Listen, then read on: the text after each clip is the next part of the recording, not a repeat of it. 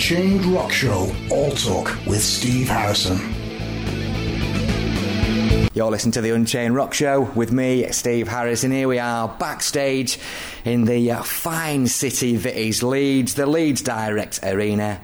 And it gives me great pleasure to be chatting to Tommy Vext of Bad Wolves. Tommy, how you doing, man? I'm good. Thank you for having me. Hey, no problem at all. Good to chat to you.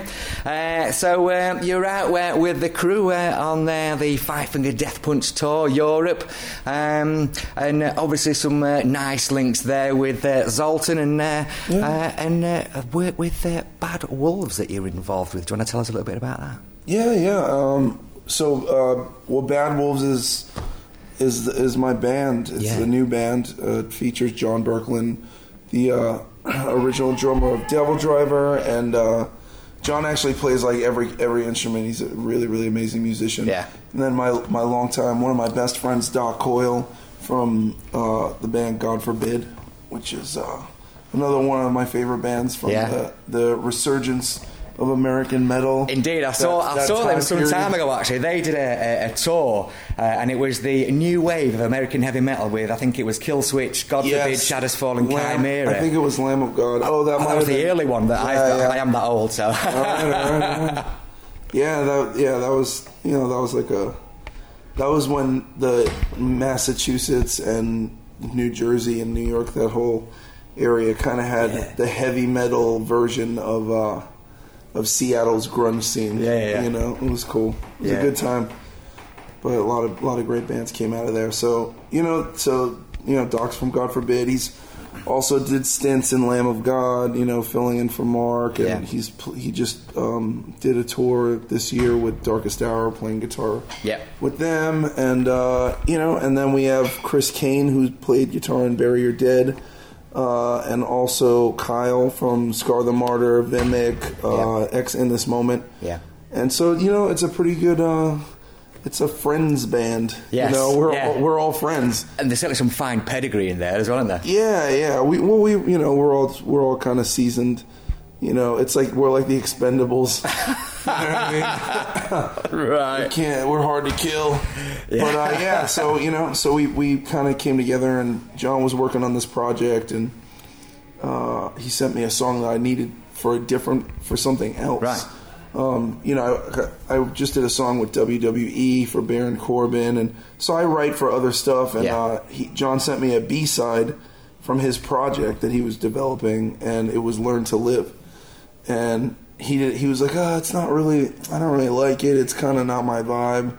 And I was like, okay. I'm can I buy this song off you? And I went in the studio, and then I sent it to him the next day, and he was I recorded it and did the vocals at Echelon Studios, where I do all my records, and I sent it to him, and I didn't hear back, and I was like, he doesn't like it. And then he called me. I got a phone call at like 3 a.m. He's like, dude, I'm sorry, I was at a bachelor party, I just threw this on. It's like, you gotta be in my band, man. And I was like, oh shit. I was like, how many songs do you have? He's like 12. I was like, oh, all right. Send me them, and and that's kind of how it all came together. Yeah. So it was cool. Yeah, I mean, obviously signed to 11-7. Yeah. So that's a significant sort of achievement in itself. Debut album yet technically to be released, obviously. So what does that sort of provide for the band Bad Wolves then? Well, I mean, first of all, 11-7 has an amazing lineup. There's a lot of really talented bands. So, In Flames and All That Remains, Five Finger Death Punch, Nothing More, Papa Roach, Hell Yeah. They have a solid roster, and so it feels good to be in that company. It's also they help metal bands get on the radio. And so it's debatable in this day and age, right? There's a lot of debate over whether radio matters, versus internet versus streaming. But there is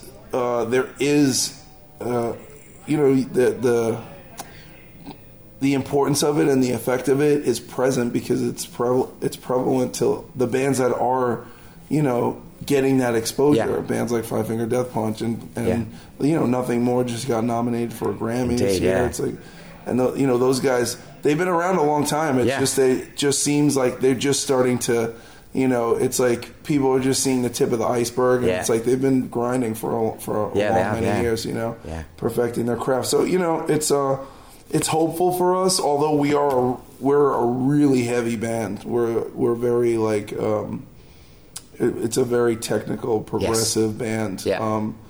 With more traditional song structure than bands like, say, Periphery or Animals as Leaders or something like that. So we don't. We're going to see what happens. We're going to see. Is there an audience for us? Is it? What is? We're just artists. It's our job to make good art. You know what I mean? And then it's nice to know that there's a platform. For us to get seen and heard. It's interesting that you just mentioned there in terms of that you've got that technical approach, and I see sometimes in the blurb, and I've listened to they've sent me some of the tracks, and interesting that Zombie, Cranberries cover. What a great version. And it's like, that's gonna feature, and who had the choice of deciding that was going to be a cover that was going to be, because it's a great version of it? Basically, that was my call. I forgot what I was doing. I was like in a Starbucks or something, and the song came on the radios, and I was like, for whatever reason, I was like, wow, I forgot about this song. And then I went home and I went on YouTube, and I'm like, watched the video, and a lyric video popped up. And I was like, man, this is heavy. It's a really heavy song. Absolutely, and it's obviously politically charged, and it kind of really talks about what I got from it. I related to it because it's basically a song about how the proletariat, right? The common man and woman in the regular family. How government and wars and social and political unrest affect the regular people. And I think right now, I think that the world is kind of feeling that. It's definitely happening in America, and I know people are seeing us in our country, and we're going through a very strange time right now. So it felt like I was like, oh, we have to do this song. So it's not like when you do a cover, it's not because you're like, we should do a cover. It's just you do a song because you're like, it is important that we do that. This is said again because it's relevant to now. And so that's kind of the attitude we had behind it, and we kind of ripped it apart, and it's got it's heavy, but it's got kind of a industrial feel to it too, and we added pianos, and I don't know. I'm pleased with the way it's been received, because it's a gamble, It's like, we don't. But it's a great interpretation, and as you say, that nice sort of piano intro, and then all of a sudden, it kicks in. So it's a great interpretation of that. Yes, because it's like sometimes the most powerful messages are in a whisper. You can't, when you're constantly shouting. I'm all for a good for a good rally. But sometimes it's the small voice that people hear. Absolutely. You just mentioned there the likes of Animals as Leaders, and I was thinking about sort of really is sort of Bad Wolves in that vein, and the likes of that sort of very progressive ambient, and I'm thinking of Tosin when he's doing all the finger tapping and that sort of experimental aspect. In the sort of the PR releases, it's for fans of. How do you feel about Bad Wolves for fans of, and already sort of aligned as like Meshuggah meets Seven Dust, and that's there already. How do you feel about that? Well, I think that we get Meshuggah. I think we get Meshuggah because the guitar tuning. Because we're using that. The gent tuning. I hate that term because it seems to be this thing that lumps in all styles of bands, and bands that are considered gent don't necessarily sound anything like one another. Some of them do. I don't think that we're like that. And then the Seven Dust is, I take that as a compliment if it's in the way of the melodies are catchy and infectious. I've toured with Seven Dust. They're one of my favorite bands. But it's probably a black thing. It's just sometimes that happens, I mean, I get compared to Howard Jones. We don't sing anything alike. Yeah, no. It's because we're both big black dudes that sing in metal bands, so we must be the same. And it's cute, but it's like, oh, cool. Yeah, whatever. Sure, bro. Yeah. Next. I mean, I literally went. I was on tour with Seven Dust like last 2 years ago. Yeah.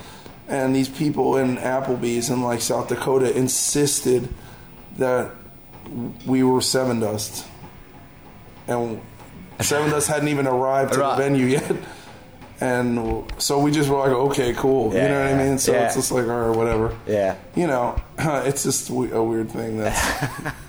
It's just interesting. Indeed. So, in terms of the album release date set for March, around March time, is it? I believe somewhere late March, early April. Yeah. But I think it's going to be, we're going to hit the end of March as the deadline. Yeah. So and in terms of the final track listing for False Flags is the album title, as I understand? It has been. We may change it. Right. We may change it. Yeah. So that's kind of, you know, I'm going over all the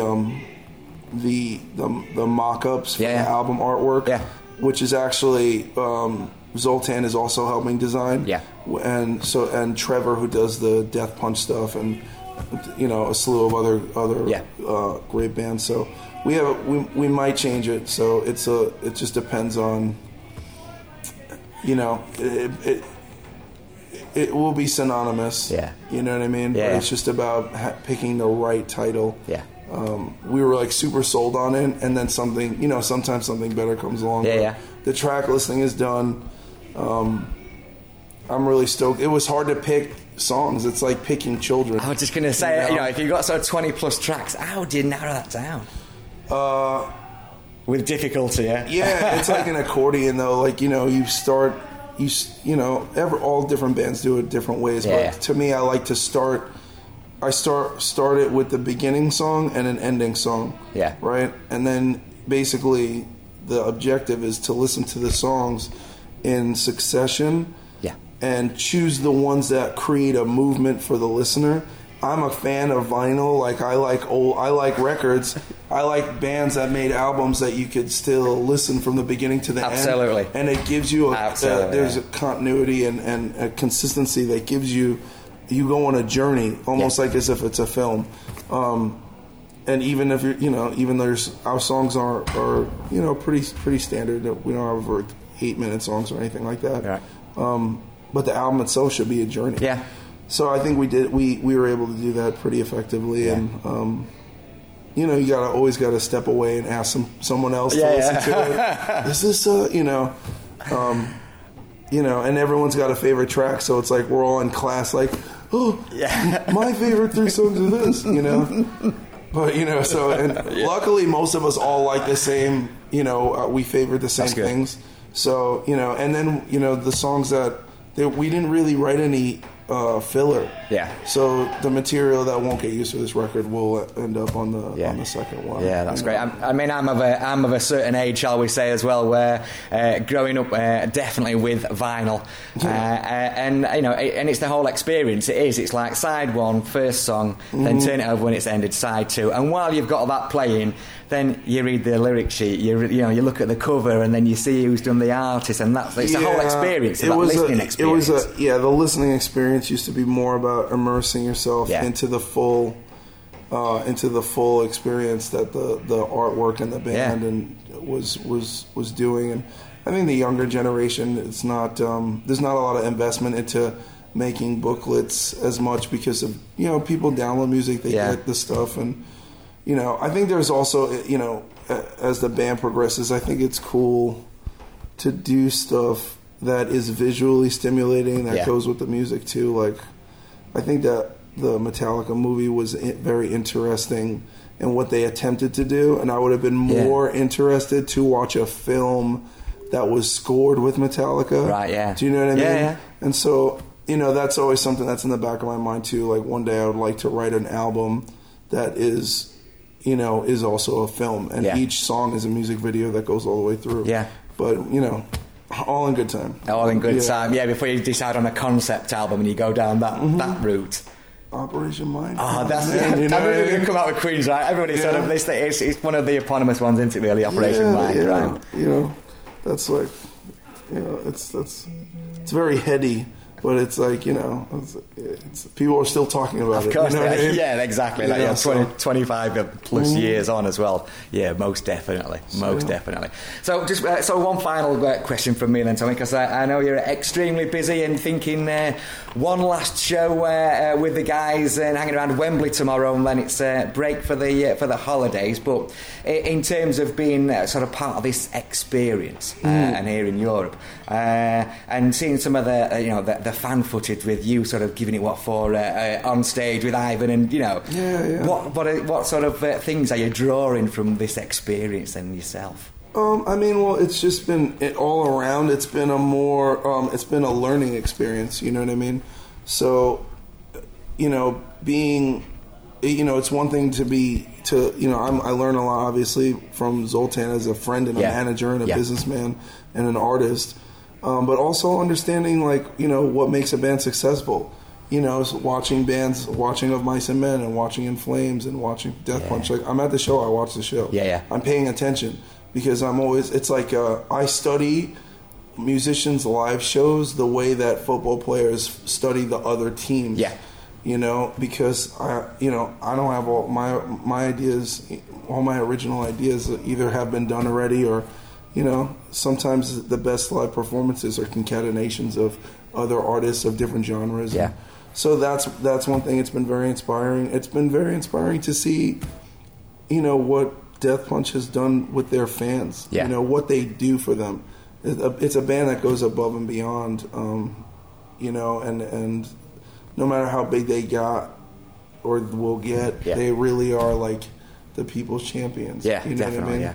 So there's a lot to learn from all that. And Ivan gave me some vocal lessons on this run, and you know, it's like all stuff that I normally wouldn't think to do or didn't know about, and it's, you know, it's just all kinds of stuff, and we just, you know, these guys are like my bros, you know. It's like we're like a family, and basically Bad Wolves and Death Punch are kind of like, it's kind of like how in hip hop you see a lot of rappers helping each other out, right? Like, so for instance, Dr. Dre signs Eminem. Eminem blows up, right? Eminem in turn finds 50 Cent, signs 50 Cent, 50 Cent blows up, 50 Cent in turn finds the Game. So it really is about, you know, there was a wall that was broken down in this where it was like, you know, what we were doing, the value of it was recognized by other artists and our peers and our friends who were more successful first before the industry knew what was going on, and then they followed suit. And so, you know, I think, you know, the people, if we make a record that our 16-year-old selves will buy, then we did good. You know, and it's just about having the right, you know, I think 11-7 believes in us. You know, and we're gonna have a crazy touring year next year. We're gonna be, you know, we're gone. It's almost like I don't even know if I should keep my apartment. We're going to be gone somewhere. So it'll be it should be good. So it's going to be a full on 2018 then. It's going to be a full on 2018. Indeed. Bring a hard hat. It's going to get rough. Indeed. And opportunity for seeing Bad Wolves in the UK then, perhaps next year. I would like for that to happen, if not during the summer, but in the fall of next year. So, you know, right now we have spring lined up. We have a bunch of American festivals, and then we're going to be routing tour dates, weaving in and out of all the festivals that we're doing. And then there's talk of us doing an arena tour as an opener, obviously. And then when that's done, I'm hoping that either by the summer or by September that we will be going abroad again. Because I mean, I had a great time here. I've been on 2 tours in Europe this year, and I had a really great time, and I missed it. It's been a while, so it's good to be back. Indeed. Well, Tommy, thanks for chatting to us here on the Unchained Rock Show. Really do appreciate it. Thank you. And I certainly do hope that it blows up for Bad Wolves, without a doubt. And having been fortunate to listen to some of the tracks and preview, I'm really looking forward to the whole album. Oh, I'm glad you did. Definitely. I'm going to have to get a full report on my desk when it comes out in March. Indeed. Cheers, Tommy. Appreciate it, man. Awesome. Thanks.